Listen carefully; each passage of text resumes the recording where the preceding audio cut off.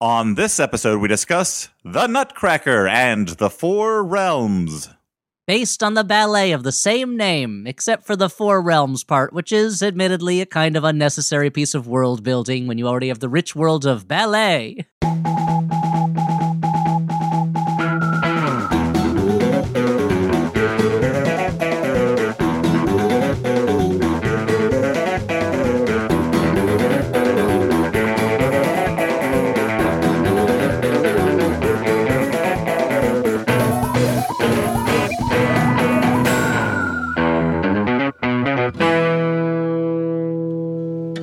Everyone, and welcome to the Flophouse. I'm Dan McCoy. Hey, Dan, I'm Stuart Wellington.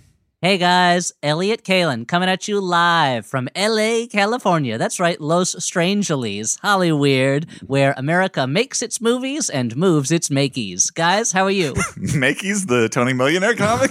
I guess so, yeah. Yeah, moves them to what? Greenlight Books? What's the? What are we doing with them? We're shipping them on a truck? Or? Yep, we are. It's a new printing, and we got to move it out of here. Well, that joke was for a very small subset of the audience, I'm pretty sure. Mm-hmm. Although a larger subset than for most things, since this is a podcast. Uh-huh. You're right. Probably we have more listeners who are aware of Tony Millionaire than, say, like The Big Bang Theory has viewers who are aware of Tony Millionaire. But that being said, this is a podcast. And you know what? What? It's supported. This sounds like a very natural segue. This podcast is supported by listeners. Yeah. This is our second Max Fun Drive episode, asking you to become a supporter of Maximum Fun. I believe you already are. But I'm already a supporter, and my wife is also a supporter. Hey, but you guys could also both upgrade your supportership by advancing to another level of support. Dan, talk a little bit about Max Fun. What is it? What does it do? Why are we driving it? And where are we driving it to? Okay, well... Is that what we're driving all these Maki's books around with?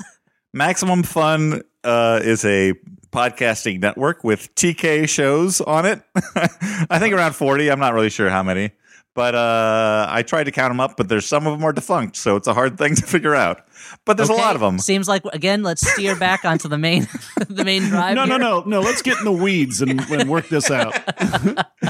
But it's a great network. It's helped us. I feel like we were about to get on the highway, and then Dan immediately just like cut the wheel over onto a dirt road going to maybe an abandoned farmhouse in the distance. It was like, we're going to make it. We're going to go to Legoland. Wait, let's go see if Jeepers Creepers is around. I certainly hope not. I don't care for those movies or the director. Look, it's a great network.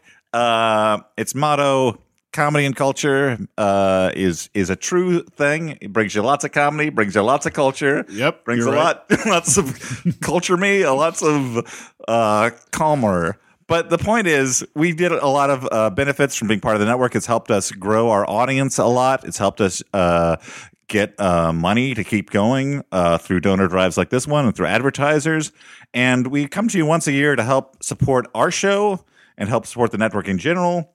And monthly memberships, though, mostly go to supporting us, the people that you're listening to right now. And, you know, part of why I think it's great to become a supporter of these shows, as I am, as the rest of us are, is that it helps you kind of feel, I don't know, like a little ownership over the show, something that you enjoy, something that has become part of your life. You can help keep going, and you also get almost like a shareholder. Yeah, when you send us a tweet or whatever, or a letter correcting us or telling us that we're big old dummies, now you feel like we should listen to you. Yeah, and I like to think of the listeners more as silent partners. Oh, okay. In this organization. Our listeners really feel differently, Dan. They prefer to be quite vocal, and I appreciate them that way. You know what? Be vocal with your free speech, and according to the Supreme Court, money is a form of free speech. And so why not become a supporter to the Max Fun Drive and to this very podcast, the Flophouse podcast? Hey, there's a lot of great donor gifts you get from donating. With a $5 monthly membership, you get access to all of the exclusive bonus content. There's a secret that is too hot for TV. Yeah, there's a secret bonus feed with bonus content from all of the shows. There's over 200 hours of it at this point. At $10 monthly membership, you get a Drive exclusive enamel pin designed by Megan Lynn Cott. You can there's a design for every Max Fun show. You can choose your favorite. The Flophouse pin is a cute cat. Looks like Archie. It looks more like my dead cat Lulu, but thanks for bringing that up, Elliot. I don't believe I did, Dan. A $20 monthly membership, you get a lovely puzzle that is the view from Max Fun HQ in LA. $35. The beautiful Yeah. American Cement Building. Mm-hmm. So like, you can do that. You can grab a little Puzz, glass of Malbec or something. Yeah. Sit out on your veranda or your Florida room and just fucking tear it up. Mm-hmm. Go out Yeah, to your just- gazebo. Do a Just be out pause. on the lanai Yeah. like a golden girl. Yep. $35 a month, you get a great glass coffee mug engraved with the Max Fun Rocket logo. Listen, there's higher levels that we don't want to ignore because we would love you to give more money if you feel like you can.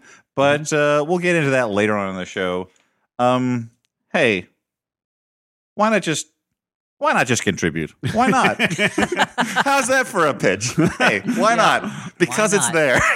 Sure. No. So go to MaximumFun.org/donate and do that. Okay, Dan, but this is not a donation podcast, right? What do we do on this podcast normally? Let's take the hat that we had passed around for donations, put it back on our heads. Okay. All the money falls out onto the floor. Let's pick it up and put it in our pockets. Uh-huh. This is a podcast, I said it before, where we watch a bad movie and then we talk about it. Yep. Okay. And this time around, Elliot chose the movie, and I am dying to understand why he picked this one. Elliot Kalin, original Nutty Buddy.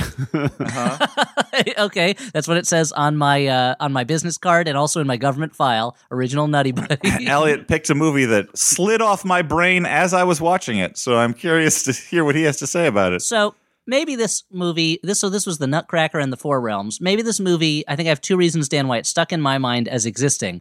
When I think I had to repeatedly tell Dan beforehand that this was a movie. And he kept saying, yeah, I'd never heard of it. I'm like, that's fine, that's cool, but why don't we watch it? Yeah, I'm just saying I had never heard of it. I didn't know it existed. I know, Dan, that's great. I know you're too hip to know about ballet movies. I get it. You're so cool, you don't know that stuff. I mean, I think my argument is more that I'm pretty plugged into movies, so if anyone should have known that the thing apparently existed. Elliot, You missed out- Dan is extremely online. Yeah. Yes, that's true. Yeah, he really is. So I'm a tastemaker Nutcracker- and an influencer, Elliot.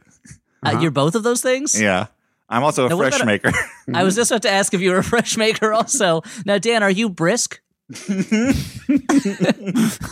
Damn it. All right. You stop I making me made Dan- spit out my drinks and Did a spit take. Okay, so Nutcracker and the Four Realms. I think there's two reasons that stuck on my mind. One, Dan, Stu, you guys don't have kids. I'm exposed to a lot more children's entertainment than you are, and this seemed to be advertised all over the place. And number two, I am, as Stuart said, an original Nutty Buddy. When I was a kid, my grandmother would take my family to see the Nutcracker at the New York Ballet every year around holiday time. That was the big Hanukkah present for my family, was to go see a Christmas-themed ballet. But I really loved it. I've always really loved the Nutcracker. At a certain point, my cousins and my siblings said, are we really going to see the Nutcracker every year? And they made my grandmother start taking us to other things. But I've always loved the Nutcracker. And so when I saw that they were making what was basically like what seemed to be a like epic fantasy quest battle movie out of the Nutcracker, I was like, I've got to take a stand. This is ridiculous. The same way that I regret we didn't cover the Alice in Wonderland movies when those came out, because the idea of Alice in Wonderland being repurposed as a Lord of the Rings type story really offends me in a certain way. It's just so outside the core. The same way that like anytime that there's like a gritty, like violent version of Alice in Wonderland where it's like Alice is in an insane asylum and all the characters are assassins. Like, I don't like that stuff either. So I was like, the Nutcracker, they're going to do that to Nutcracker. Sorry, I got to write these notes down real quick.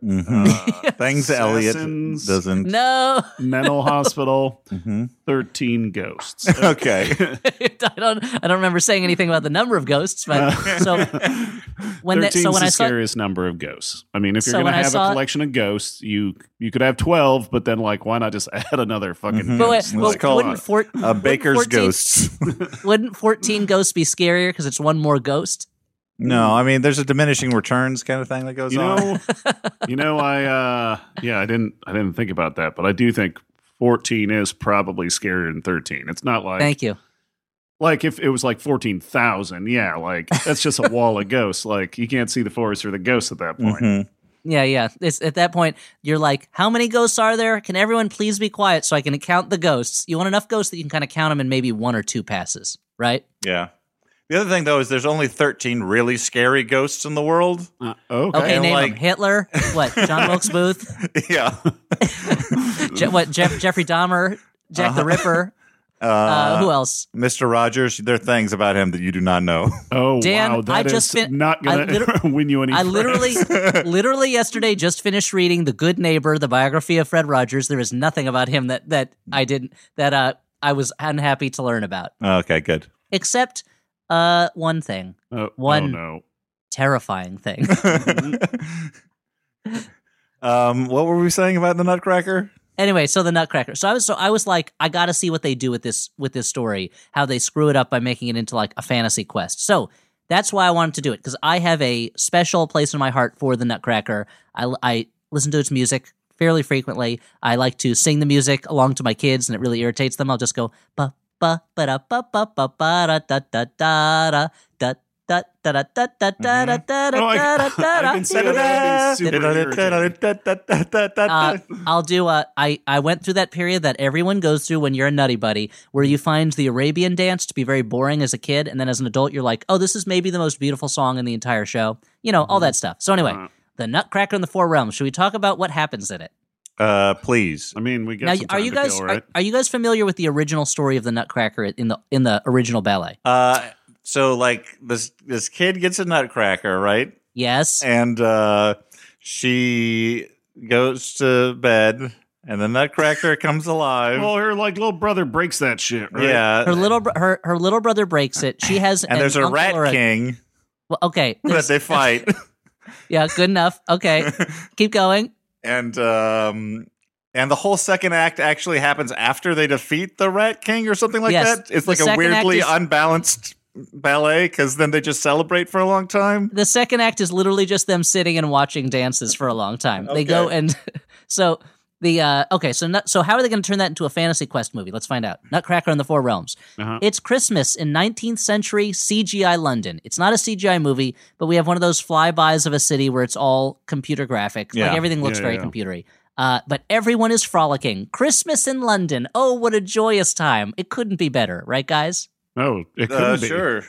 I guess. Except there is a dead mom. We'll get to that in a second. We'll get to that. We're introduced to Clara, who's a girl who loves contraptions. Mm-hmm. She loves steampunk, cogs and gears. And Yep. here's the thing. Normally, I'd be like... she's like a Saruman. I don't know about guess that. so. She's like a regular Saruman, yeah. Normally, in this, I'd be like, ugh, enough of this. But there's actually... The original Nutcracker story is all about automatons and things like that. So it fits. Okay. So... Clara, she and her brother make a mousetrap, like a Rube Goldberg type mousetrap that actually ends the way the mousetrap ends in the game Mousetrap, with a net descending onto the mouse. And I'm like, wait a minute. So is it implied that they invented the game Mousetrap? That's a different movie. Suddenly, it's like that Greg Kinnear movie where he invents the windshield wiper or whatever. And I'm like, am I supposed to care about this? Sounds Anyway, like called no Stroke focus. of Genius or something like that. Yeah, it was called Scrote of Genius. It's about... About what? About how he was Go on. sponging his scrotum down one day, and he's like, "Oh, I wonder what a good way to dry my scrotum would be." So he invents a scrotum dryer, but then he realizes it would work much better on cars. Yeah, I mean, Yeah, probably. do you That's probably what wait, it's do you about. think yeah. a windshield wiper dries? The I mean, windshield- it doesn't dry, but it whisks away moisture. So you're saying that he was going through the methodical process all us men know of drying your scrotum. It takes forever, and he said there's got to be a better, quicker way, and he invented a kind of little wick, like a little John Wick that because that he could use. You just squeegee it off, is what I'm saying. Yeah, I mean, a scrotum is very. I mean, I feel like the natural cleaning product would be a long piece of flat rubber.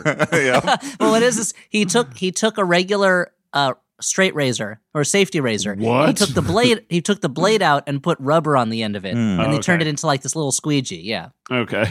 So that's Greg Kinnear, Scrote of Genius. Anyway, so Clara has a brother, a sister, and a dead mom. And their dad, they're all sad. And their dad gives them their mother's final Christmas gifts to them. Clara gets a metal egg that has a keyhole in it but no key. It's locked. What is she going to do? And now And father is her mad little at brother gets some toy soldiers, and that kid fucking whips those out and starts battling right away. I mean, instantly. right He's after like, a kid after my own heart, He's like, toy soldiers, cool. They've surrounded us. Get them. Bah, bah, bah. And I'm like, how do they even get into this battle? Where is he fighting? What's going on? Yeah, you gotta set the scene, dude. And the older sister gets her mom's favorite dress. And there's this very creepy moment where she puts it on and she goes, how do I look to the dad? And the dad is like, great. And it's just a very weird moment. Yeah. Also, Before he starts demanding dances. Yeah. So the father is mad because Clara is too sad to keep up appearances at the Christmas Eve ball they're going to. He wants to have a dance with each of his daughters, and Clara is like, I don't want to dance. It's just like that song Fred Astaire sang about how he's not going to dance. Anyway, so they go where? Let's talk about the Christmas Eve parties at their godfather's house. Their godfather is Drosselmeyer. He is. Describe him, Stuart, because I'm sure you thought he was pretty cool. Yeah, he's like a cool old wizard played by Morgan Freeman with an owl friend like David Bowie in Labyrinth. And he's got a bunch of fucking toys in his basement. And Stuart, like the opposite over? of an Aerosmith album. And because the toys, because they're not in the attic? Yeah, or would it be, what's the opposite of a toy? Like math? Like a tool? I don't know. I don't know. We'll work it out. I like the idea that you're like, he's the opposite of an Aerosmith album in that he wears an eye patch, whereas Aerosmith does not wear eye patches. And also, he doesn't sing about love in an elevator, whereas Aerosmith does sing about love in an elevator. Yeah, it's a binary also, system. We're given no evidence to believe that he has a drug habit of any kind, whereas the Aerosmith members had very bad drug habits. Although his workshop is filled with things that are crazy, amazing, and afterwards I was crying. But all of his microphone stands have no scarves on them. So Yes.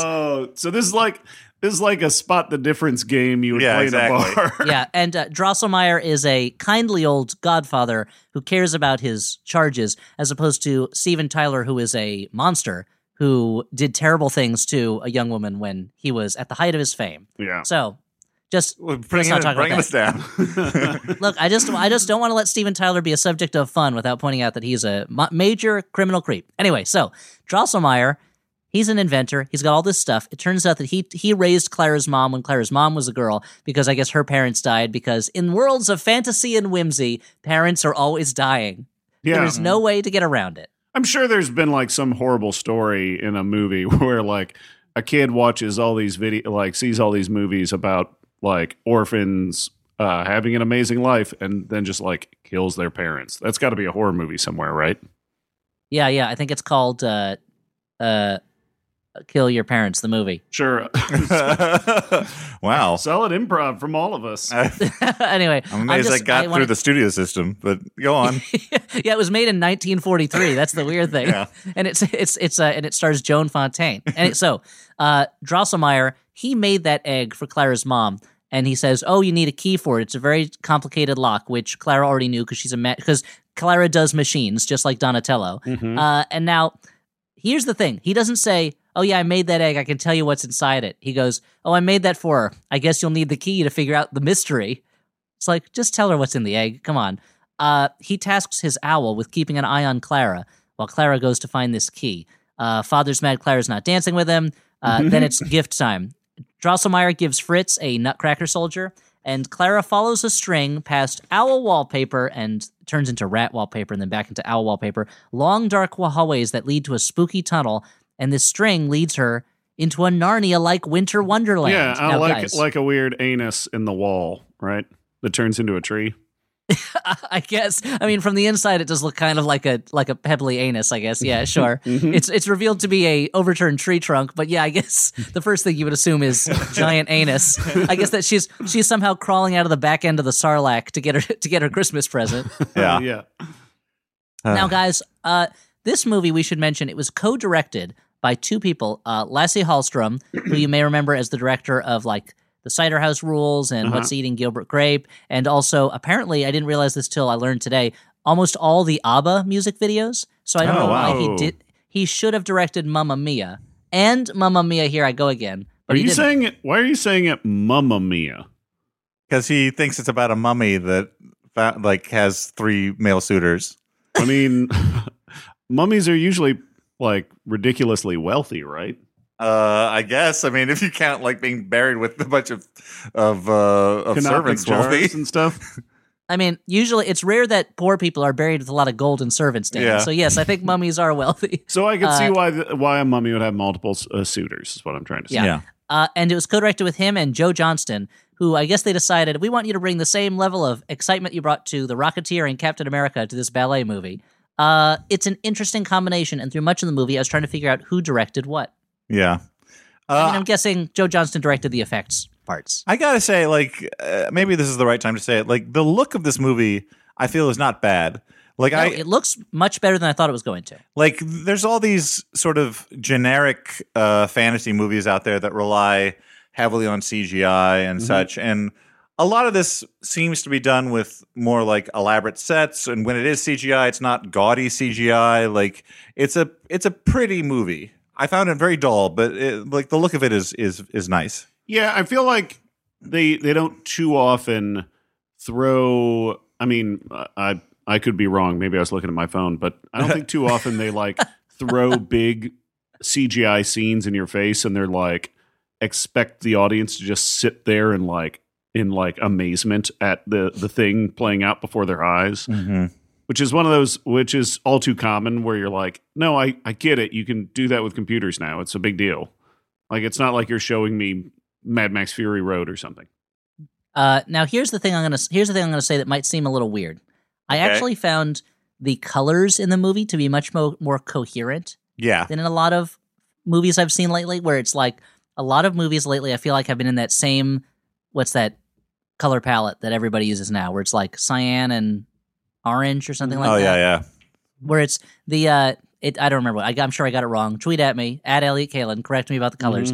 But the colors in this, it was like, oh, these feel like bright, like bold, living colors, as opposed to just like, here are 4 different colors and we're just going to slather them everywhere. Or like, we're going to make it look really gloomy and dark. Like, it's a color, it is a pretty movie. So especially when it goes into this Narnia-like Winter Wonderland, I was like, oh, this actually looks like a pleasant place to spend a movie, as opposed to like, you know, just it doesn't look like it's made out of CGI candy or something like that. Okay, anyway, she gets the key to this thing, but a mouse steals it. She chases the mouse until she finds a living Nutcracker soldier guarding the bridge to the 4th realm, which is at war with the other 3 realms. And at this point, it's like, hold on, you're loading a lot of world building on me at this moment. Like, oh God, I guess I'll get out my source book on the 4 realms. Yep. The captain's name is Hoffman, a nice little Easter egg. Yeah, he's named after Philip Seymour Hoffman. It's probably, I assume it's a tip of the hat to E.T.A. Hoffman, the man who created the original short story about the Nutcracker. But I think it's a reference to Philip Seymour Hoffman and his. I mean, his name Who used a Nutcracker Philip a lot Hoffman, to right? eat nuts. Because his name is Philip Hoffman, right? Yeah. Yeah. He says, "Oh, you're a princess. Also, I have a horse named Jingles. This horse is not given the personality you'd expect a horse named Jingles to have. It never talks, it never dances. They just kind of, there's a part where it runs off and he goes coward, and then the horse comes back, and I'm like, is that all we're gonna get out of a horse named Jingles? Like, you're writing checks your body can't cash by naming this horse Jingles. I'm sorry, expecting a lot more.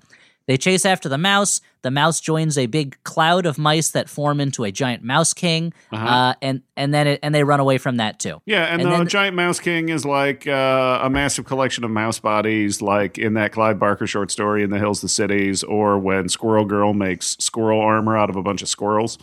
Yeah, exactly. And it's a play, I guess, on the idea of a rat king. I mean, the mouse king in the Nutcracker often has multiple heads because it's playing off the idea of a rat king, which is, you guys know, right? When a bunch of rats get their tails all tangled together and they merge into one organism. Yeah, it's Dennis Duffy, dummy. Yeah, is that an actual thing? Because I only learned about it through 30 Rock. It is one of the less impressive cryptids. It's like in cryptozoology, it's like Bigfoot, Loch Ness Monster, Jersey Devil, Leatherman.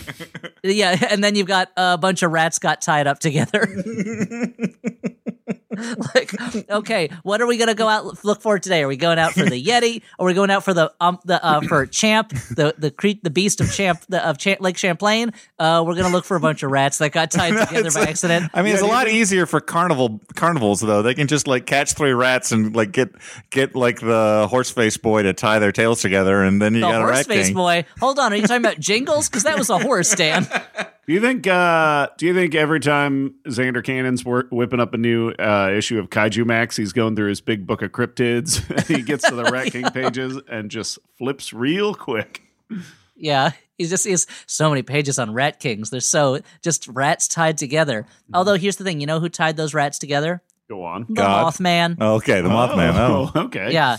He was like, I prophesy that these rats will get tied together. And then he did it to himself. He wore it tied together. And somebody was like, Mothman, it doesn't count as a prophecy if you just do it afterwards. Like, that's called a promise. Yeah, and then he goes, I prophesize my fist in your face. Do you think there's a time where Richard Gere would walk down the street and people would be like, hey, Mothman? And he's like, understandable mistake. I'm not actually the Mothman. I'm the man searching for the Mothman. Hey, you played Mothman, didn't you? Like most of America, I guess you didn't see that movie. It's not about a superhero. My favorite named superhero, yeah. Mothman. He's got the power to eat sweaters. Nope, that's a power we all have if we try hard enough. Allow me to demonstrate. And he dips a sweater into like tomato sauce and just slurps it down. It's like because Dan, when you think about it, isn't a sweater just a bunch of spaghetti tied together like a Rat King? That's absolutely true. I'm glad you chose tomato sauce instead of soup, because that would be the domain of the broth man. I refuse. Okay, so they escape from the Mouse King. They encounter Mother Ginger, which at this point seems to be a huge clockwork lady. Mm-hmm. Now, Mother Ginger, as you guys remember from the ballet, right? She has a giant skirt, and her children live inside her skirt. So they made her an actual giant thing for this moment in the movie. Yeah, I'm into it. And it's everybody loves it every time you see the ballet. When she opens her skirt and all the kids run out and dance, and then they run back into her skirt, and then she walks off again. Huge applause moment. Guys, it's an iconic ballet moment. So I'm sure you were like, oh, that's how they're doing Mother Ginger in this, I would right? like them to... when I saw it, I'm like glad they turned it into like a space orc gargant mech that is like stomping around and shit. Yeah. So they go to the first realm, or it's like the castle where all the realms are ruled by. I don't know. And she's greeted as a princess once she's introduced to the 2 comedy relief gatekeepers, who the less said the better. But they're kind of the C-3PO and R2-D2 of the movie, in that they are, I don't know, vaguely robots. I guess they're not. Anyway, she's introduced. He threw that away awfully quick. She's into, because there's really they're not comparable at all. R2-D2 and C-3PO are lovable, iconic characters, and you're just kind of 2 like doofs. She's introduced, and everybody has like weird hair and mustaches, like they're in the Capitol in the Hunger Games, or they're in the Emerald City or something. It's you go to a fantasy world, rule number 1, everyone's going to have weird facial hair. It just happens. Mm-hmm. Yeah. I mean, that's the ultimate fantasy. Mm-hmm. Well, I mean, it sort of is in a way. I was thinking, like, I saw like an old man on like the TV recently. Like he was like in a news report. He's just one of those guys you see in the back of a news report. You're like, I'd rather know what's going on with that guy, because look at his facial hair. And I'm like, man, I can't wait till I'm an old guy so I can have crazy facial hair. I mean, you could do that now, Dan. You just also have to wear suspenders and be a mixologist. Yeah, that's the problem. I don't want to be that guy. I want to be the old guy with the facial hair. Yeah. Are you sure? Are you sure that old guy wasn't just David Crosby? I think you're referring, Dan. I think you're talking about the classic song, "Old Man, Look at My Facial Hair. I am a lot like you." Yeah. I mean, if you look at history books, man, if you see all these pictures of the old fuckers, and they're all over the place, man. It's crazy. That's one of my favorite history books is Old Fuckers, Volume 1 through 10. No, I mean, I've been working on this for a long time. I'm still working on my screenplay about Chester A. Arthur, and every time I'm like flagging on it, I look at his facial hair and I'm like, I got to do this for you. I got to do it for you. Yeah. Okay, so they're introduced to the regents of the other realms. There's the regents of the realm of Regent of Flowers, Regent of Ice, and Regent of Sweets. And so the now, Regent of... we got some star power at this point. Oh, yeah, because Richard E. Grant is the Regent of Ice, right? And Keira Knightley is the richer region of sweets, and I don't know who played the flowers. It's what's his name? That guy from the remake of Overboard. I feel like I had. Who's been in a ton of shit. Is it Eugenio? It's Derbez? Eugenio Derbez. Yeah, and that guy's like a huge movie star. I mean, he is. Sure. Like, yeah, I mean, he's not Keira Knightley. No, that's true. I was kind of happy to see Keira Knightley because I felt like I haven't seen her in a while, guys. Yeah. It's a. Well, you should call her up, Dan. She's been asking about you. What's KK been up to? Mm-hmm. and you know what, Richard E. Grant, man, he's just loving it. Oh, he's great. I mean, in the same year that he's nominated for an Academy Award for what I thought was the best supporting performance of the year, and can you ever forgive me? He also gets to put a bunch of ice on his face and be basically Jack Frost. Yeah, I mean, I do kind of want to check in on him because Babs just got canceled for saying that fucked up shit. But you know, it's okay. Yeah. He's probably okay. And he's a huge Babs head. Yeah. But so here's the thing here's a moment I had where I was like, so anyway, there was a moment where I was like, oh, these are big stars, but I realized what a thin line it is between iconic fantasy character design and kind of silly, ridiculous fantasy character design. And these designs are not bad. They're pretty good. But like, I think in my head, like, there's like the Scarecrow and the Tin Man from Wizard of Oz are so iconic and seem so perfect to me. Yeah. And yet, what is the difference between them and Richard E. Grant with a bunch of fucking icicles hanging all over his face and from his fingers? And his fingers are long. And his long icicle fingers. Like, there's a world where that becomes an iconic character that is merchandised like crazy. But, I mean, like, what is so much better about a Scarecrow with straw coming out of him than an Iceman with icicles coming out of him? Dan, explain. Well, I don't have an explanation, but the way you're describing Richard E. Grant made me like to imagine that the way the makeup people did it is they just, like, sprayed a hose on Richard E. Grant. And they're like, go stand outside for a while, Richard. And he's like, I'm an iconic character actor. I'm not going to stand outside until icicles form on my face. And like, you do it for your art. This is California. It's not nearly cold enough. Joe Johnston was like, don't make me get Captain America to beat you up with his shield. And Richard E. Grant's like, it's a fictional character. And then Chris Evans shows up with that shield and is like, no, we've become one. I need to take you down, Jack Frost or whatever. With and then nail. It becomes the fight we've always wanted to see in the comics of Captain America versus Captain Cold. And you're like, but he's a Flash villain. I know. That's why I want to see it so badly. Yeah. So there's all right. four, So anyway, there's four realms. There's four realms. There's a region Candyland. for each realm. Candyland. There's the realm of sweets, the realm of flowers, the realm of ice, and Parcheesi, and the realm of amusements, because it's divided into the things kids love most: games, candy, flowers, and ice. All the things kids love. I mean, kids love to chew on ice, but and Mother Ginger was the regent of amusements, and she tried to take over the other realms, and now it's a war between them. And Keira Knightley's character is really scared. She doesn't know what to do. Her name is Sugar Plum, right? Yep. yeah, like the Sugar Plum fairies. And time moves differently in this realm. It moves faster, so she can have this whole adventure, and it's just she can go back to the Christmas Eve party anyway. No, that's great. She's a princess, so she gets a makeover from Sugar Plum. She has a coming out ball, and they watch a ballet starring famous ballet dancer Misty Copeland about that basically tells the story of her mom's discovery of the four realms and using a machine called. So anyway, I'll get to that. So, and this is basically just kind of parts of the Nutcracker in a way, but the way they do it is kind of neat. I like the way they had the sets kind of folding out and everything like that. Yeah, I like the little stage that. The floor that she's dancing on where like flowers are blooming and shit. Yes. And also it's like much of the Nutcracker, as we said, is just them sitting and watching dances. So it's like, okay, they managed to incorporate that. And we learn how Mother Ginger, she with her clockwork mice, took over the fourth realm and made everything bad happen. Now, here's where the movie took a turn I didn't care for quite as much. Similar to the keys turning in the back of the mice dancers. Yeah, is that she then goes, now all of us were toys and we were brought to life by a machine your mom invented called the engine. And we need a special key to use the engine to make an army of soldiers to defeat Mother Ginger. But Mother Ginger has the key because that mouse stole it. And I'm like, ugh, like, okay, too much origin. That all sounds right. I just want a magic world where magic things happen. Like, I don't need you to explain how these characters came to life. Like, come on. Dan, I see you looking skeptical. Did you like all this origin story stuff? It's as if you're telling it to me for the first time, Elliot.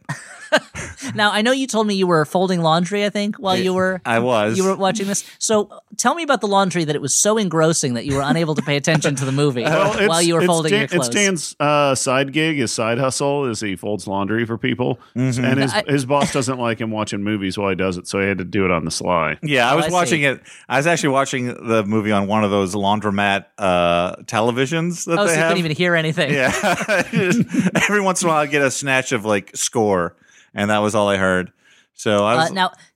Yeah. Here's the thing. I imagined you like you have a button down shirt and you're like, how to fold this without wrinkles. This will be a devilish dance. This will take all of my cunning and focus.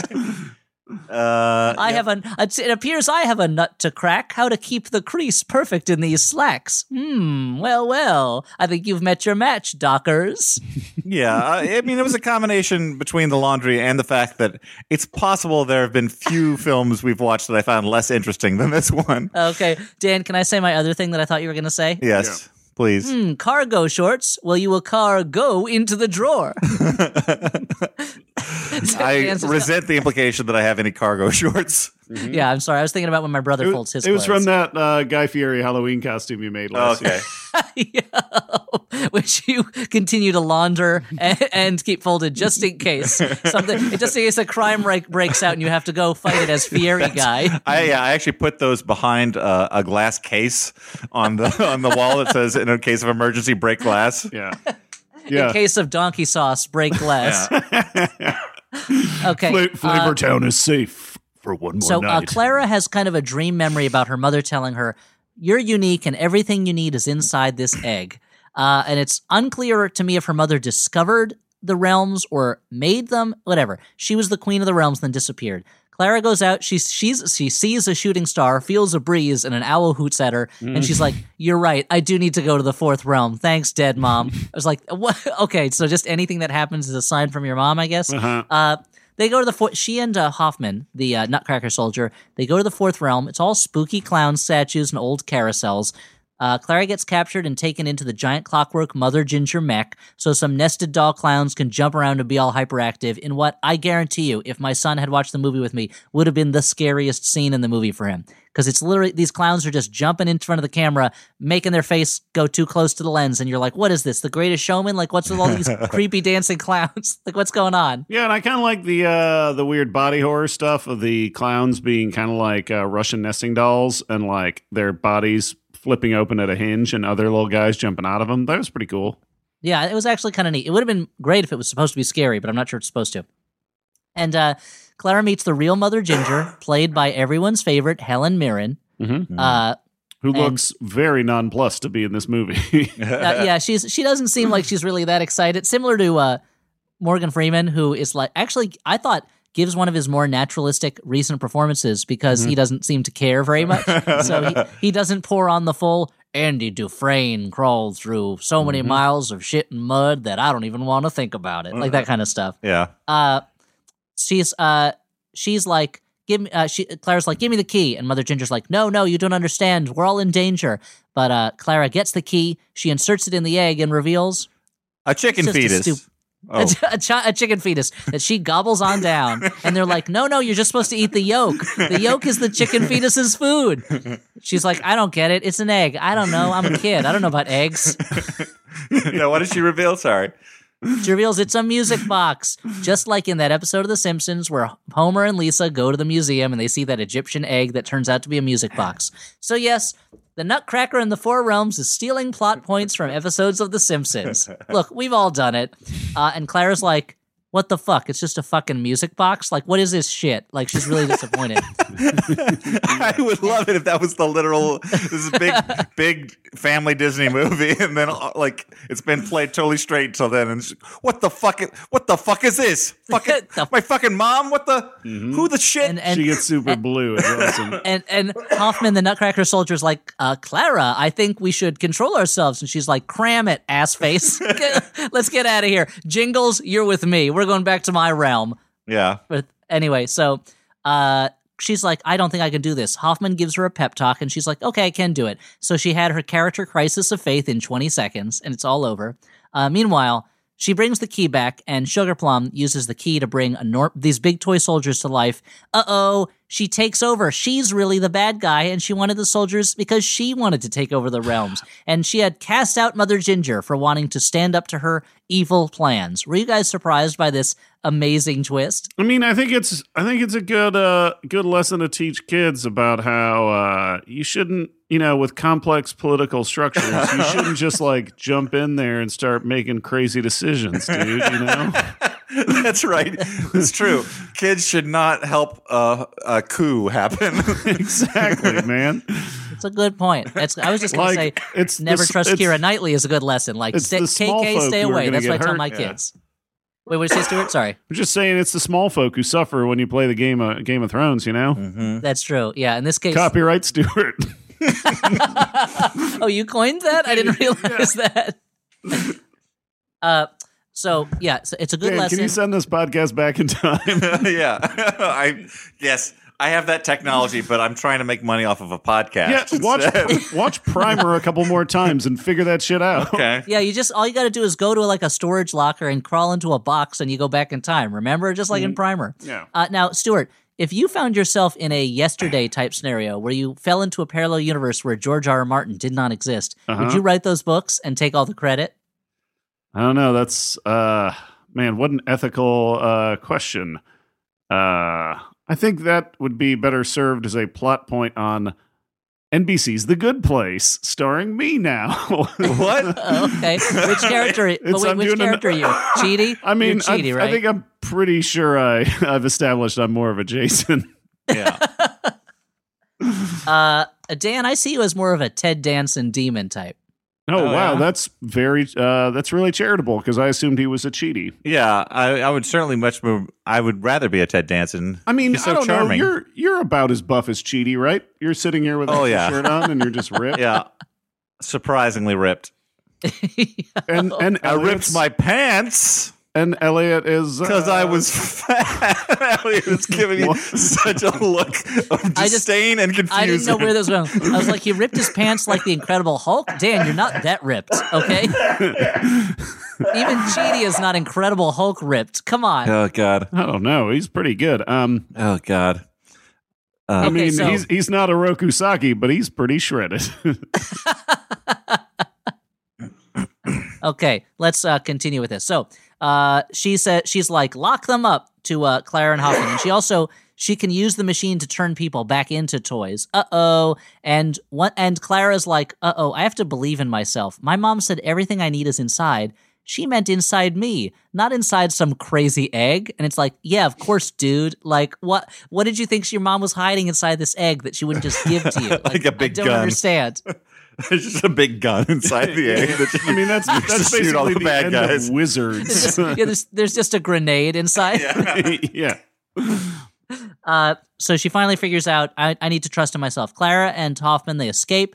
They're sneaking around the toy soldiers. A mouse helps them out. And Hoffman goes to warn Mother Ginger, while Clara goes to the engine room via a water wheel to try to shut it down. Mother Ginger's clowns and her big mech, they're fighting the toy soldiers. Clara manages to shut off the power to the engine, and she's fighting the soldiers amazingly well. She's like Hannah. She's like, knows all this kung fu, and she's like... Yeah, they're also super slow, though. That's true.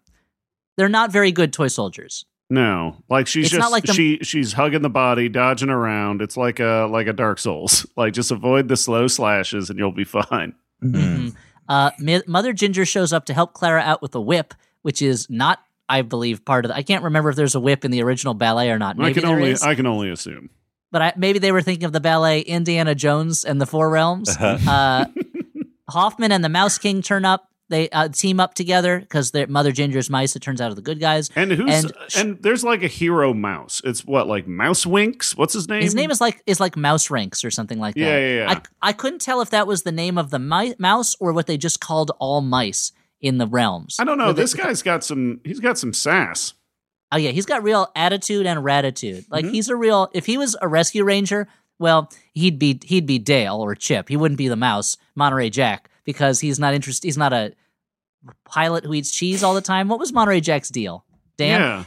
Yeah. Yeah, he was really into cheese. Mm-hmm.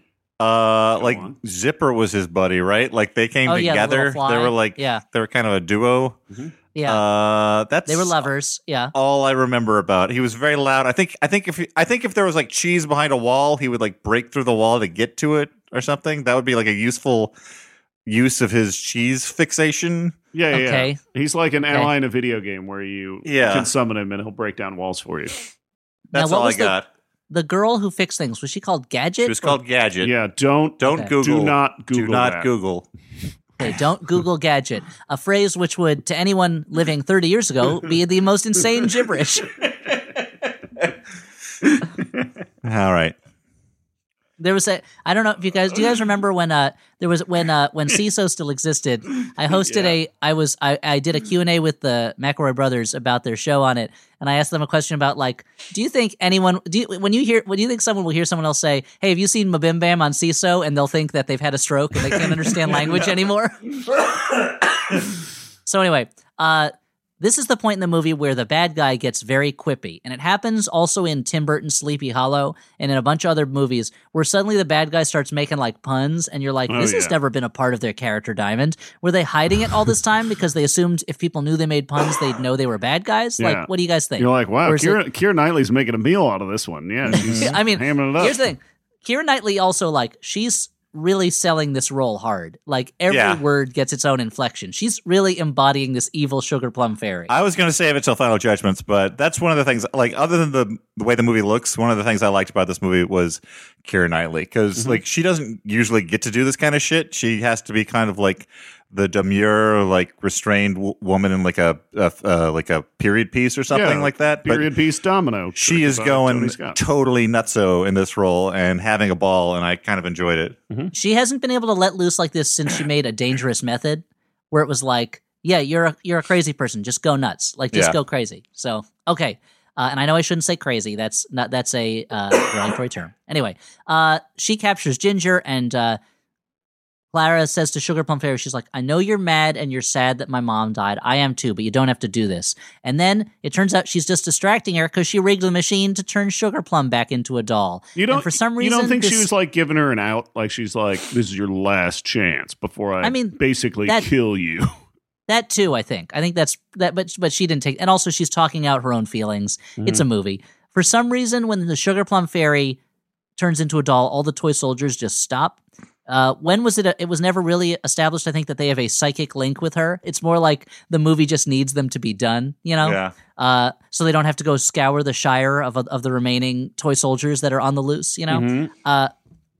Clara, everything's okay now. Hoffman becomes named captain of the guard. Now, unfortunately, the realms are in the hands of Flower Man and Iceman, and thankfully Mother Ginger, the only one who has her shit together, is there to like keep everybody in line, I guess. Clara goes back to Christmas Eve at Drosselmeyer's place, and she sees her dad, and her dad apologizes, and her dad says, he apologizes, then he's like, can I still get that dance? Yeah. Before that, I forgot. She said to Drosselmeyer, Drosselmeyer's like, you feeling better? Because, of course, his owl's been watching all this. And she's like, yeah. And Drosselmeyer says, your mom said that you were her greatest creation, which is like, she has 2 other kids. Like, it's kind of a shitty thing to say. Awesome. Like, if like, it should have cut to him like looking at the other 2 kids and being like, fucking idiots. Your mom had some choice words about you 2 dumb bits. Like, come on. And she sees her dad, and her dad apologizes, and she apologizes, and he says, can I have that dance? And they dance to the music box egg, and the other kids join in dance too. And then the credits are just dancing, and you see Misty Copeland dancing ballet, and then it's like, wait a minute, this is a modern movie. Kids don't want to see ballet. They want to see break dancing. So it's just, to the Nutcracker music, it's a bunch of people dancing, break dancing, and occasionally shots of Misty Copeland like looking on in amazement at what the things their bodies can do. And it's like, you're one of the greatest dancers in the world. Like, why are you shocked that they could do these things? I don't know. It's break dancing. Yeah, instead, the cast is performing Volk from Suspiria. And that's the Nutcracker and the 4 Realms. Yeah, that's the Nutcracker in a nutshell. I'm Dan McCoy. That's not. We haven't. Also, if you TM. If you guys didn't like it and you didn't finish it, you can return any unviewed realms to the manufacturer for a partial refund. So that was great. Let's do our final judgments. Whether this was a good bad movie, a bad movie, or a movie I kind of liked. I've already said the two things I liked about it. Otherwise, it bored me to tears, and I thought it was bad. Hey guys, do you think the people of the Sugarland are going to have to elect a new leader in place of Sugar Plum, or are they is it going to be dissolved into the other realms? It'll dissolve just because they'll just pour water on it. It's just sugar. Oh. Hey, you know how you get to the Sugarland? The No. Sugarland The Express. Sugarland Express. Okay, yeah. Great. So, Stuart, what did you think? Because I have an answer that may shock and surprise you guys. You know, it was kind of boring, but it looked all right, and it went along pretty quickly. So I'll say, but it's not like a fun, goofy movie. That, of course, stars the character Goofy And his son, yeah. I don't know. I guess I'd say it's like a mixed bad because I don't think it's actually that bad. But I don't think it really fits into any of the other categories. I guess it's closer to like between bad movie I kind of liked. So that's the thing. I'm going to have to say that this was, for me, a sincere movie I kind of liked. It wasn't great, and maybe it's because I was so ready to hate it. Because I was so worried that there was going to be a scene where there was like an army of sugar plum fairies and an army of mice that run at each other, classic fantasy army style, and that never happened. But like, I thought it looked really pretty, and it was not as stupid questy as I thought it might be. It's a pretty short movie, and like, let me be honest with you guys. I love the Nutcracker. I love the Nutcracker music, like I mentioned. My mom went to see Bohemian Rhapsody, and she's like, it's not a very good movie, but I love Queen, so I enjoyed it. And it's like, it's kind of hard for me to not enjoy a movie that has wall-to-wall soundtrack adapting the Nutcracker music. So like, I genuinely kind of liked it. Now, would I go out and tell people to watch it? No, not necessarily. But it's similar to Sherlock Gnomes. If my son was like, I really want to see this movie, I'd be like, all right, sure. Like, it's not my first choice, but I'll allow it. So yeah. But I was really hoping I guess like, we won't watch The Master together. Yeah. Yeah, Sammy, I was really hoping that we would see Phantom Thread. Yeah, No, we can watch this colorful adventure movie. I did remember a thing I liked. I liked when they have defeated the Keira Knightley and the Nutcracker captain and the Mouse King are celebrating. And Captain Hoffman's like, she did it. She saved us. And the mice are instead throwing mouse rinks up in the air like he did it. Like he won the day for everybody. It's pretty great. Okay. It's the Walter getting thrown in the air of the Muppets. And where you're like, what did he do? And speaking of throwing Walter in the air, I want to take a little second and talk about the Max Fun Drive, guys. As I said before, I only have two problems with that segue. Well, save it for the end. Enough. Put in the footnotes. We're gonna. So, as I mentioned last time on the Flophouse, when talking about about Max Fun, joining the network's been a big deal for us. It feels like we did this podcast for a long time, and it's the first time that we like really felt like we were part of something kind of larger than just three weirdos sitting in Dan's apartment, stinking like Popeyes and beer. And now we're part of a larger family that is full of great existing shows, long-running shows like ours and others. And also, it's a place that actively goes out and develops new content that isn't just three middle-aged white guys talking about pop culture like us. And it's not just the same people spinning out new stuff. It's like they're going out to find new people who are doing new interesting things with podcasts and deserve a wider audience. Exactly. And for me, it's extra important because a few years ago, part of the Max Fun Drive involved us doing a crossover episode where we record an episode of The Adventure Zone where we played D&D, and that forced me to go back and pick up a hobby that I hadn't done for a lot of years.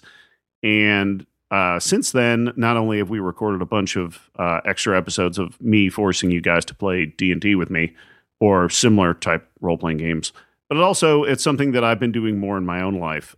So that's a personal, totally selfish reason that I like the Max Fun Drive.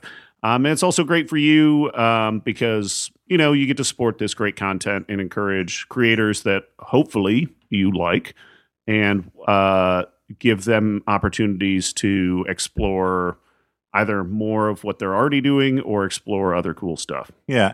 And it's good because we've said it before, but it bears repeating. Most of the money that comes in through donation goes directly to the shows that you listen to when you sign up to be a supporter. Uh-huh. You choose the shows you listen to, and the money gets funneled towards those shows. So you're directly supporting art and artists you like. And I don't want to be a downer, but it's also like hard to do this show sometimes with 3 people scheduling. Elliot has kids. Stuart has business. I have something going on, I'm sure. Stuart has laundry to fold. And so between all of that and like just the ravages of time, it can get hard to do the podcast. And I don't want to sound like what Dan's saying is we're all going to die someday. So in order to make it so that we spend these precious moments on a podcast, it helps that it helps us to survive. Yeah, I don't want to sound like force us to watch Nutcracker in the Four Realms and stuff. I don't want to sound like I'm extorting the listeners, but it helps to get paid. So you are that's merely exhorting the listeners to go to MaximumFun.org/donate now and not put it off any longer. Yeah, and help support us. And if you can afford to be a monthly supporter, we really appreciate it. And if you're already a supporter, obviously, thank you. Without you guys, we couldn't do this. And you can consider upgrading because there's a ton of really great gifts out there. Yeah. And we should mention, we don't want to spend too much time promoting this because we want to talk about Max Fun Drive. We do have new live shows coming up. Go to our website and you can find them. Right, Dan? Yeah, I actually, for once, updated the events page, so all of the upcoming shows are on there. So that good behavior deserves a positive reward. Yeah, that's right. Yeah. Buy a ticket and support me being professional for once. Mm-hmm. Or at least just check out the page. Okay. Or just send Dan a treat. So that's at flophousepodcast.com/events. You'll see that there. We'll tell you more about those in the next episode. But hey, so what do we do next on this show, guys? Next we do some letters from listeners. Listeners like the ones we're asking for money.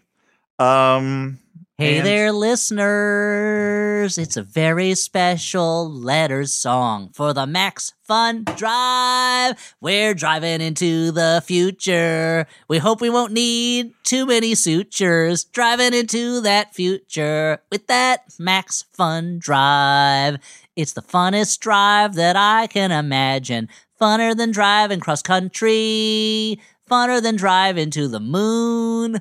Funner than driving through time to the past to 1955 where your mom wants to have sex with you. It was in a movie, I didn't make that up. It's from Back to the Future, and he drove in a car to the past. But the title of the movie says future. It's very, very confusing. So hey, instead of using that confusing movie, why don't you go to the website that we mentioned before, MaximumFun.org/donate.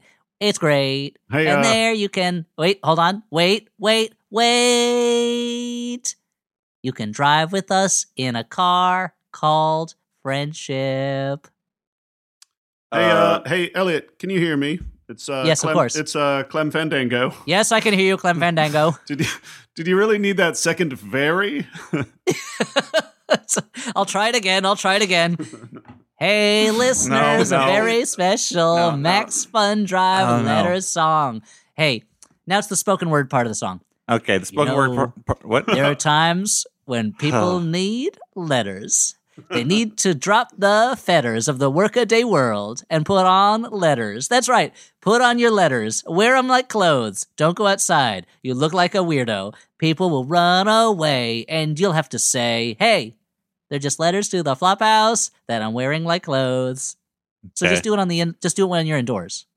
Okay. Thanks. So this first letter. You're welcome, Dan. You're very welcome. You're so welcome. You're so welcome. I welcome Jesus you, Christ. which is not great because Dan is a vampire and I'm safe unless I welcome him in, but I just did it. Oh no. Dan, please don't bite me in my sleep. Okay, well, I just got an update from Max Fun. It seems like all our donors revoked their donations. So No! Was it because of my singing? Was it because of the bells that are ringing in your ears when you hear my mellifluous voice? Because you have a choice to buy a Rolls Royce. Okay. No. Wait. Stop. Wait, hold on. No. Also another rhyme. Bad. Bad. Joyce. James Joyce. Okay, done. Okay, this one's from Ian, last name withheld. Okay. Who writes, "Hey Peaches, Okay. I've been meaning to Ian send Mackay this." Okay. of Fugazi Uh-huh. or Fugazi. Okay. I've been meaning to send this email for a long time, so here I am finally doing it. Look at me go. I just wanted to say thank you on behalf of myself and to anyone else out there in the same situation as me. I struggle with depression, and your podcast is usually the one thing I binge when that's guaranteed to make me smile when I'm having a tough day. Lately, between college and school, things have been hectic, and listening between college and school, things have been hectic. Dan, the guy's already having trouble. You don't need to pile on, okay? Things have been hectic, and listening to you goofballs make fun of genuinely terrible movies never fails to put a smile on my face. Elliot, I'm also getting a children's book published soon, and sharing in your excitement Congratulations. always makes me grin. I hope it's not horse meets frog.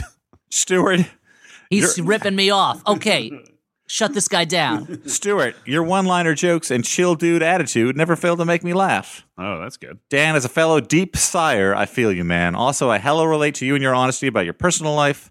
It has once brought me to tears over how much I related to it. To help justify this email, here's a question.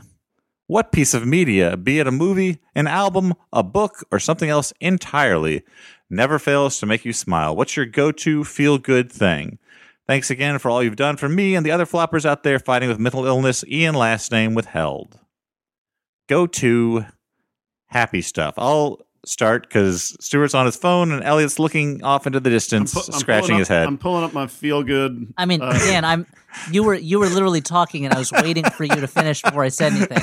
I apologize that I wasn't sitting here intently staring at the image on my screen of your face, so totally focused and ready, like a marathon runner or like a sprinter, like Usain Bolt at the starting line, just ready, muscles tensed and coiled, ready to leap into action like the spring of a watch. When your mouth stopped moving. I apologize that I glanced away at the beauty of the Silver Lake Reservoir. And it's a gorgeous day out, and I'm stuck inside talking to you yahoos. And that my head had an itch. I'm sorry, Dan, my head had an itch. Should I just be like a Buckingham Palace guard and not move a fucking muscle because I have to be so ready in case what? You call on me in a moment's notice so we can't have a single microsecond of dead air? I'm sorry, Dan. I'm sorry that I looked away from your beautiful face for a moment, that I wasn't so entranced by the glory of your visage that I dared to have the temerity to look at the beauty of God's nature in front of me. Admittedly, the Silver Lake Reservoir is a man-made reservoir. It's not a real natural lake. And that I had the gall to briefly remove a source of physical irritation from my head by scratching an itch. Lord, forgive me. Lord Dan, God above, that I was not so enamored and so concentrated on you that I could not finish my own physical needs. Okay, I apologize. Mea culpa, mea culpa. So, Elliot. So Dan, if just for your reference, that's how you do an apology. Okay. Elliot, I just want to say thank you for the compliments about my face. So I'm glad you got what I was laying down, that you picked up what I was putting down there. There are a couple things that So Dan, go ahead. Tell us about what makes you smile now that you've ruined my day. Well, your mock anger is one of my top things, but let's see. I was going to say this sounds like log rolling for the Max Fun Network and the Drive, but certainly after my divorce, when I was feeling down, I re-listened to the entire run of My Brother and Me, and that always cheers me up. Listen to those goofballs. And also, on the subject of goofballs, I was going to say something about like drugs. Yeah, that was weird. That was like on the subject of goofballs. I enjoy taking goofballs. They make me feel better. No, on the subject of goofballs, I really enjoy Marx Brothers movies. Those will always put a smile on my face no matter what's going on. Mm-hmm. You love them all. Your favorites: Room Service, the big store. That's right. Go West. Go West. Yeah. Actually, I will Love say that. Happy. Well, my love Happy. My son and I have been watching them all in chronological order, and we just watched At the Circus, and it was much funnier than I remembered it being. Yeah. No, that one's okay, but it's pretty I much forgot that it had the second inexplicable racist Harpo song. Oh, no. Where he becomes the divine Pied Piper of African Americans. But it was a much funnier movie than I thought it was. Yeah. It's got its moments. Yeah. Okay. So I have 3 songs on my Feel Good Smiley Times playlist. Okay. These are guaranteed smiles. We got we got World Destruction by Time Zone. One by One by Immortal. That one in particular, like they spend like 3 minutes whipping your ass, and then they kind of change the tempo on you, and then Abath Doom Occulta. Okay. You know, the like king of the snow juggalos. He just lets out this fucking laugh, and you're like, oh man, I better buckle my seatbelt. We're going to Blashirk now, you know? Stuart is staring intently at me during this whole thing as if I know what he's talking about. Yeah, you know what I'm talking about, Dan. And then the third one is Terrence Trent D'Arby's Wishing Well. Okay. I'll have to say, for me, the thing I go to is the movie Singing in the Rain. That always makes me happy, and I return to it even just in my memories sometimes when I need to pick me up. It's just like a movie that is like just pure catnip to me, Singing in the Rain. Also, you know, there's also pure catnip. The what? Also pure catnip. I was actually pure uncut catnip, the good stuff. I was imagining Elliot with the DVD box of Singing in the Rain, rubbing his face against it, rolling over so his belly is exposed, just going nuts. Just pure catnip.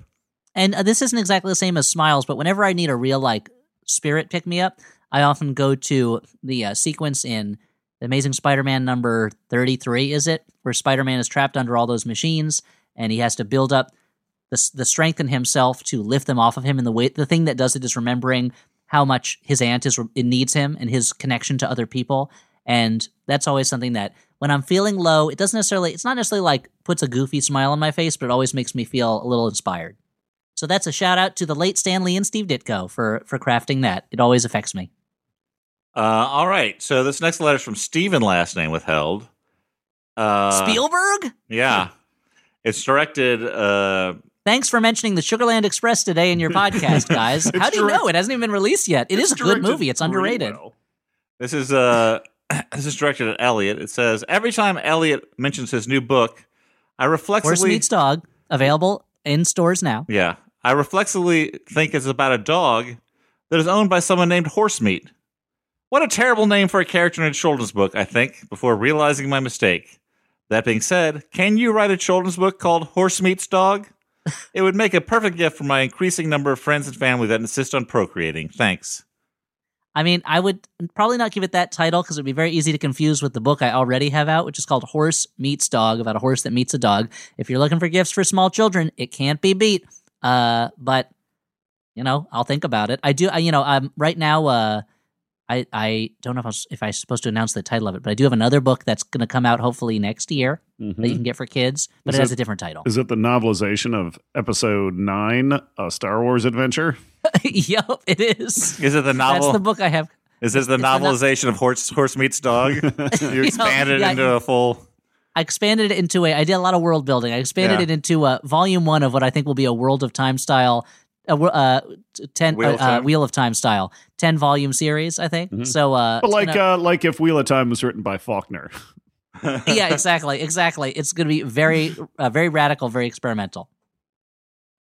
Okay, moving on. This next letter is from Paul, last name withheld, who writes. He writes from Auckland, New Zealand. He writes, "Greeting, fellow alumni of Old Flop U. Mm-hmm. This next question is mostly aimed at Stuart. Hey, Stu. In the hot seat. Hey, Stu. Yep. Pause for response. What's up? So, Stu. Yep. What's going on with your hair? Pause again for response. I mean, if the Stuart of 10 years ago... Dan, you didn't really pause for the response. I know, but it would be weird It would be weird if I read the last part of it after Stuart actually responded, so I'm rolling through. Okay, because it kind of feels like you're screwing up a David Mamet script where it's meant to be delivered in a very specific way. Yeah. It continues. I mean, if the Stewart of 10 years ago saw a photo of Stewart from today, what do you think his response would be? Many thanks, Paul. Oh, yeah, I don't know, man. I think Stewart of 10 years ago would be impressed that my hair has continued to go pretty gray. And these two jokers aren't helping. All right. Okay. Well, guys, ready to go hit the links? Oh, my God.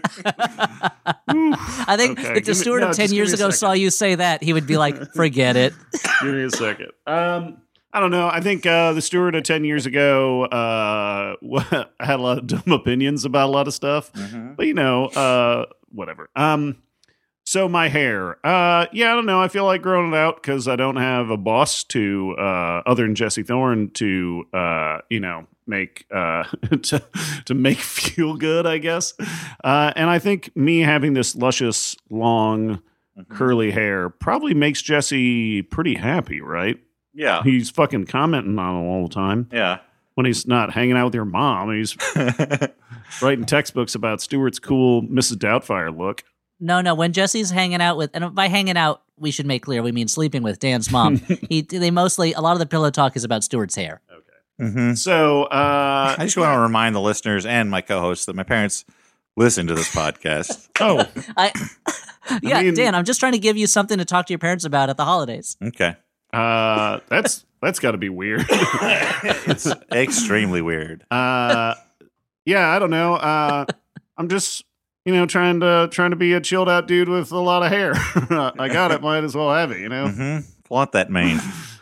I know there's no tragic backstory there. It's not like like my longtime barber died, and this is the only way that I can deal with my grief is by growing my hair out.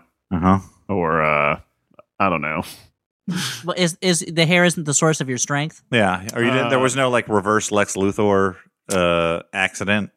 I don't think so. Wait, does that mean that like all humans have reverse Lex Luthor accidents where all humans grow hair except the ones who don't? I understand. Yeah. So there's no secret. It's just I like to look good. Okay. Great. Hey, not to interrupt Stewart's very elaborate monologue about his hair. And I know this is rich coming from me, the guy who rambles on. But Dan, I want to take a moment. I regret what I said about your mom, and I want to apologize to your mom and to you.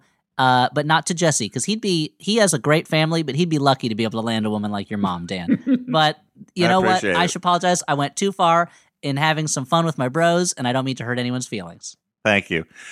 So now we go on to the last segment. Well, not the last segment because we're going to make one more pitch for Max Fun, but the last segment normally where we talk about movies that we saw that we liked. And I'll go quick because I don't have a lot to say. I've been very busy, haven't seen a lot of new movies or any, pretty much. So I'm picking a movie out of the air, and I'm going to say, why not watch Jason and the Argonauts? It's great. Ray Harryhausen, so many great effects, and the skeleton sword fight is justly famous. I saw it again recently, and I'm like, holy shit, just think of the logistics that went into this. Real actors interacting with model skeletons, painstakingly stop-motioned. It's beautiful. Is there watch that? I can't remember. Is there a post-credit sequence where his wife kills his children and flies off in a chariot into the sky with them? Elliot? I think they were leaving that for the sequel. Yeah. I'm going to recommend a movie that I'm going to snatch it before anyone else can recommend it, but this is a strange time for me where I've actually seen a movie that came out this weekend, What? and I'm going to recommend Jordan Peele's Us, which I don't know if you were going to recommend, if you've seen that, Stuart. No, but, I'm seeing it this week. What? I'm seeing it later in the week. Okay, I saw it last night, and or was it? Yeah, no, the night before last. I'm sorry, it was Friday night. The moon was right. I had some fun. Show them how it's done. TGIF. And what I mean is, thank God it's funny. I can't believe that by which I you're a mean hero and us. you're daring to defy. I was gonna make fun of you for caring enough to tell the people on the podcast the exact night you saw it, but then it led to that great Friday night thing. So Yeah, it was thanks. hilarious. Thanks. So it was more that I had this weird moment of like, wait, what day is it? And I had to figure that out for myself. But thank you. Us, what's to say about it? If you liked Get Out, you'll probably like Us too. It's a real solid horror movie. It's got some laughs. Wait, it's got some scares. There's already an Us too? And it just may, make you think. As I was walking out, I was talking about the sequel, Us 2, Them, which would be about the other Us's. But there's already anyway, a bunch it was real of horror good. I movies recommend called it. Them. Yeah. The what? There's already a bunch of horror movies called Them. And they're home invasion. Yeah, I know. There's movies. the one about big ants. Yeah. I am going to recommend a movie that I watched a couple weeks ago for the first time for my birthday. Thank you. I'm 39 years old now, guys. I watched 39 years young, Stu. Oh, thanks. That's what I tell everybody. I watched A Bigger Splash, directed by Luca Guadagnino, and oh man, I can't remember his writing partner, but it's the same screenwriter who worked with him on Call Me by Your Name and Suspiria. Those were both movies that I loved, so I decided to go back and check out his filmography. A Bigger Splash is about a rock star played by Tilda Swinton who is recovering from vocal surgery. So she goes on a vacation to an island off the coast of Italy, I believe, with her boyfriend and a ex-friend and lover played by Rafe Fiennes and his daughter played by Dakota Johnson show up and kind of disrupt their idyllic vacation. And it's a really tense movie. It plays out into a kind of horrific tragedy, spoiler alert. But the way that the movie's made just like builds this world that, similar to his other movies, Guadagnino builds a world that like I get so absorbed in. And even if it clearly goes slowly. My wife fell asleep like 5 minutes in. And I don't know. There's just something about the world that he creates. And I found it totally engrossing. A Bigger Splash. All right. 3 movies. They are. Elliot, anything you want to say? I wanted to take a brief mention before we leave about just one more cue up the band final moment. It's the end of another Max Fun Drive episode, guys. And with that comes the Flophouse's contribution to the Max Fun Drive. And, let's have a little Saturday Night Live end of the episode moment. Mm-hmm. The band is playing, da-da-da-da, but we're all going to hug each other and make the audience feel like they're part of some amazing party they've just enjoyed for an hour and a half before we go out to our party that we do at the end of every episode, whether it was a good episode or not. Anyway, enough SNL bashing. I mean, usually. Because that's what entertainment should be. It should feel like a private party that the people involved in are enjoying, and you are just kind of watching from the outside and being like, okay. And the Flophouse is the opposite of that. We're a party that everyone should feel a part of, especially Maximum Fun members and supporters. Because if you're part of Maximum Fun, you are at that party. You're actually being part of the process, and you're actually being someone that we need and rely on. There's a reason that they're called supporters. It's because we rely on you for support. It's because you're supporting us and you're keeping us up. Now, and I don't mean keeping us up in the bad way of your baby's crying at night and keeping you up. I mean in the good way of like steel supports, keeping up a beautiful building. Atlas holding the world on his shoulders. Mm-hmm. Exactly.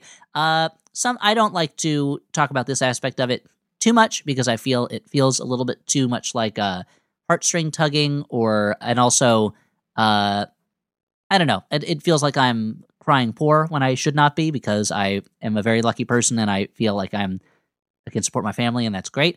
But I've come to really rely on the money from the Max Fun Drive to help me out, to make sure that I can support that family while also making the career choices that I hope to make. And so by being a Max Fun supporter, you are supporting both this podcast and also in a very selfish way, you are supporting me in making the creative choices that I hope to make and creating the kind of work that I hope to make outside of this podcast.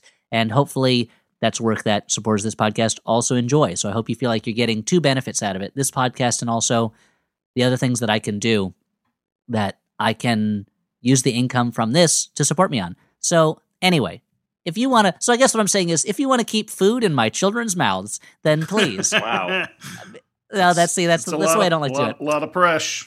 Mm-hmm. But doing the podcast is something that I always enjoy doing. It's great to be with Dan and Stuart and have a reason to talk with them regularly because I miss them very much. And doing the podcast and getting paid to do it is even more amazing. That this can be something that I consider what I do professionally is amazing. And it's all because of supporters like you, supporters who join up if you haven't, supporters who upgrade their monthly levels to help us give even more support. It's something that, like, I cannot overstate what it means to me, and I'm sure these guys feel the same way.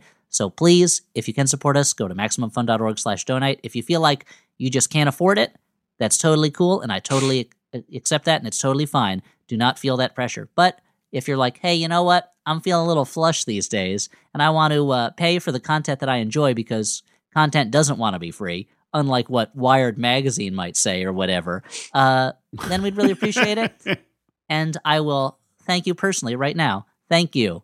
Insert your name here for supporting Maximum Fun. So I hope you enjoyed that personal thank you that was just for you. Max Fun supporter name here. Mm-hmm. Yeah, so that's your three favorite guys, Steely Dan, Deacon Stu, and I don't know, Kid Kayla Main. Okay. It's been sure, a yeah, Steely Kid Dan Kayla fan Main. cast. Okay. I guess that's our sign off now. Go to MaximumFun.org. Check out the other shows. We've been talking a lot about the network. Mm-hmm. And thanks for supporting us, or even thanks for just listening. Thanks for just the biggest support you can give us even beyond this is giving us your ears so that we're not just shouting into the void. We have no mouths, yet we must scream, and we're the monsters that shout love at the heart of the world, and other Harlan Ellison references. Good night, everyone. Wait, Dan. We should also say if you'd also like to support us, give us a review on iTunes or whatever, and tweet about us or blah blah blah. And so forth. we should say that. Okay. Yeah. Dan, should he say that? No. Okay. I refuse. Okay, Dan's vetoed it. Never mind. Cool. Okay. So for the Flophouse, I've been Stuart Wellington. I've been Dan McCoy. And I'm Kid Kayla. What's my name now? Yeah, Kayla Main. Yeah. All right. It's like Charlemagne, but with your name. Yeah, but you eat a lot of kale. All right. Good night, everyone. Bye-bye.